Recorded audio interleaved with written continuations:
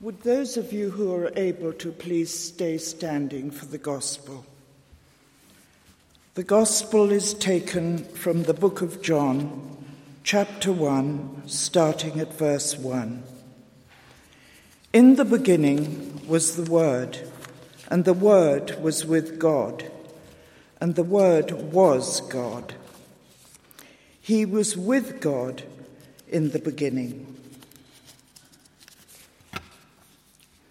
Through him all things were made. Without him nothing was made that has been made. In him was life, and that life was the light of all mankind. The light shines in the darkness, and the darkness has not overcome it. There was a man sent from God whose name was John. He came as a witness to testify concerning that light, so that through him all might believe. He himself was not the light.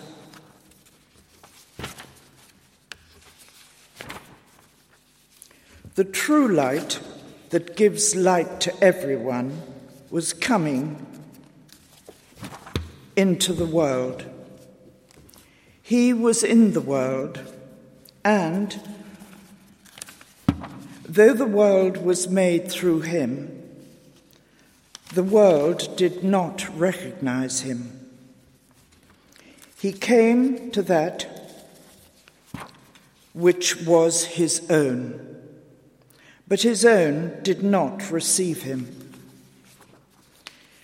Yet to all who did receive him, to those who believed in his name, he gave the right to become children of God, born not of natural descent, nor of human decision, or a husband's will, but born of God. The Word became flesh and made his dwelling among us. We have seen his glory, the glory of the one and only Son, who came from the Father, full of grace and truth. Here endeth the lesson.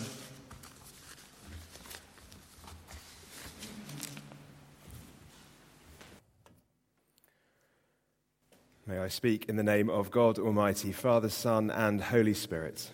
Amen. Do take a seat.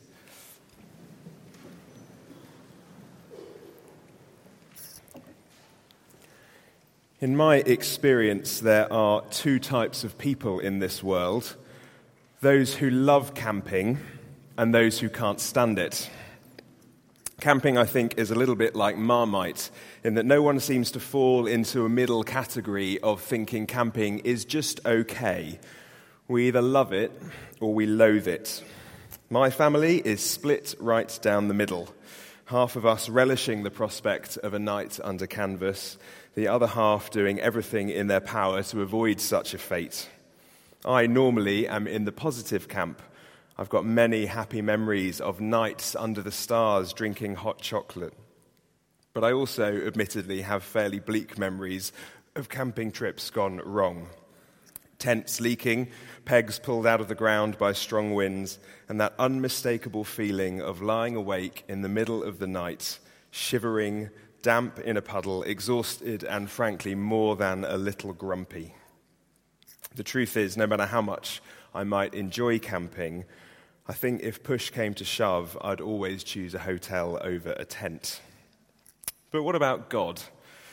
Which camp, no pun intended, would he put himself into? Now, you might be wondering why I'm talking about camping. It is a good question to ask, and it's a strange question to ask which camp God would put himself into. But I think we'll find the answer is perhaps surprising and certainly encouraging. We heard in our reading just now that wonderful line from the beginning of John's Gospel as he reveals the incarnation and the birth of Jesus. These beautiful words that the church declares each Christmas time. The Word became flesh and made his dwelling among us. The Word became flesh and made his dwelling among us. Lovely, poetic words, but no, there is no mention of a tent there. Well, what we don't see in those words is that in the original language, the word that we translate as dwell, God made his dwelling among us, is actually more literally the word to set up a tent, to make camp.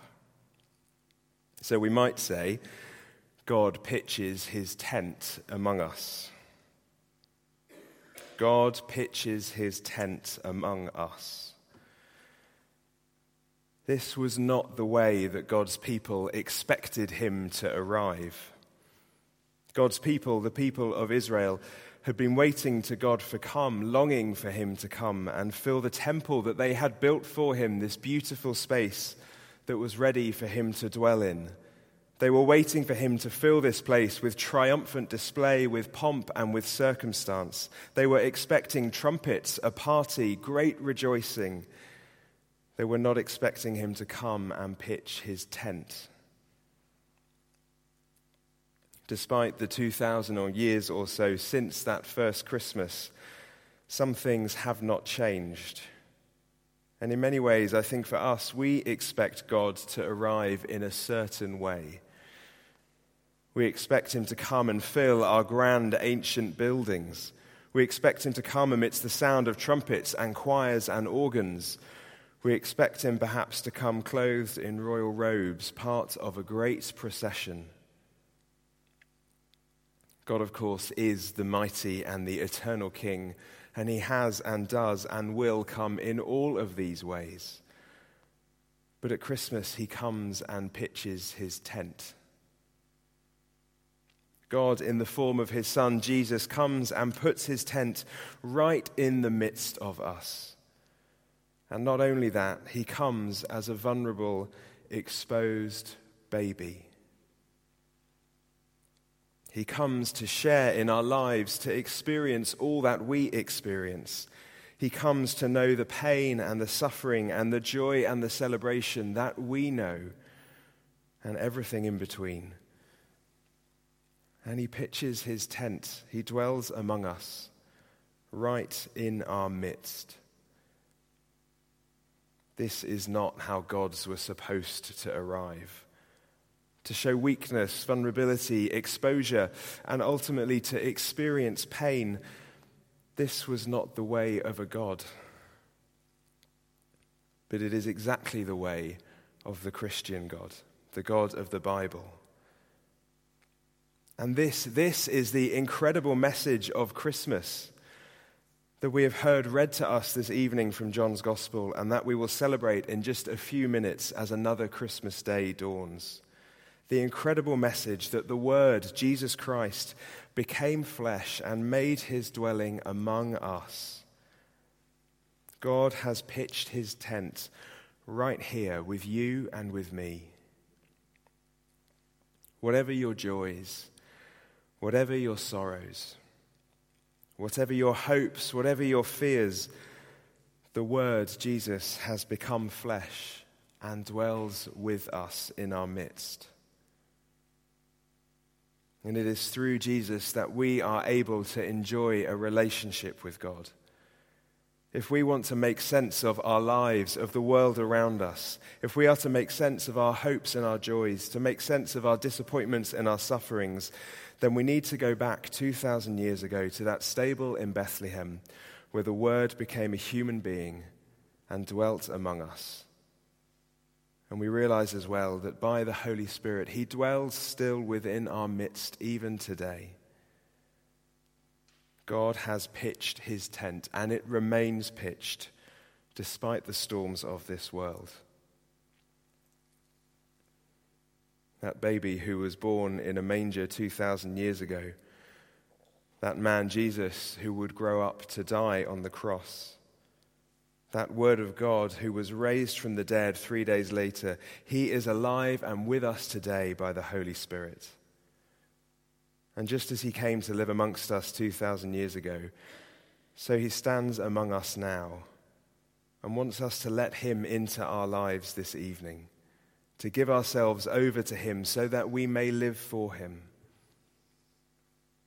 If we do that, our lives will be transformed. Those without hope find hope for the future. Those who are sad receive joy. Those who are sick receive healing.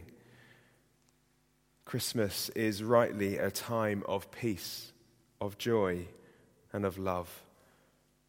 But it is also a time of challenge. The challenge to find new life in the loving arms of the God who became a human being in Bethlehem all those years ago, who pitched his tent among us. The Word became flesh and dwelt among us. If you need God's love, then be assured of it. If you need God's comfort, then allow him to put his arms around you. If you need God's challenge, then respond by turning to him. The Word became flesh and made his dwelling among us. God pitched his tent right here in our midst. This is the greatest truth that any of us can and ever will need to hear, and we celebrate that truth once again this evening and tomorrow as we celebrate on Christmas Day that a Saviour has been born to save his people. Amen.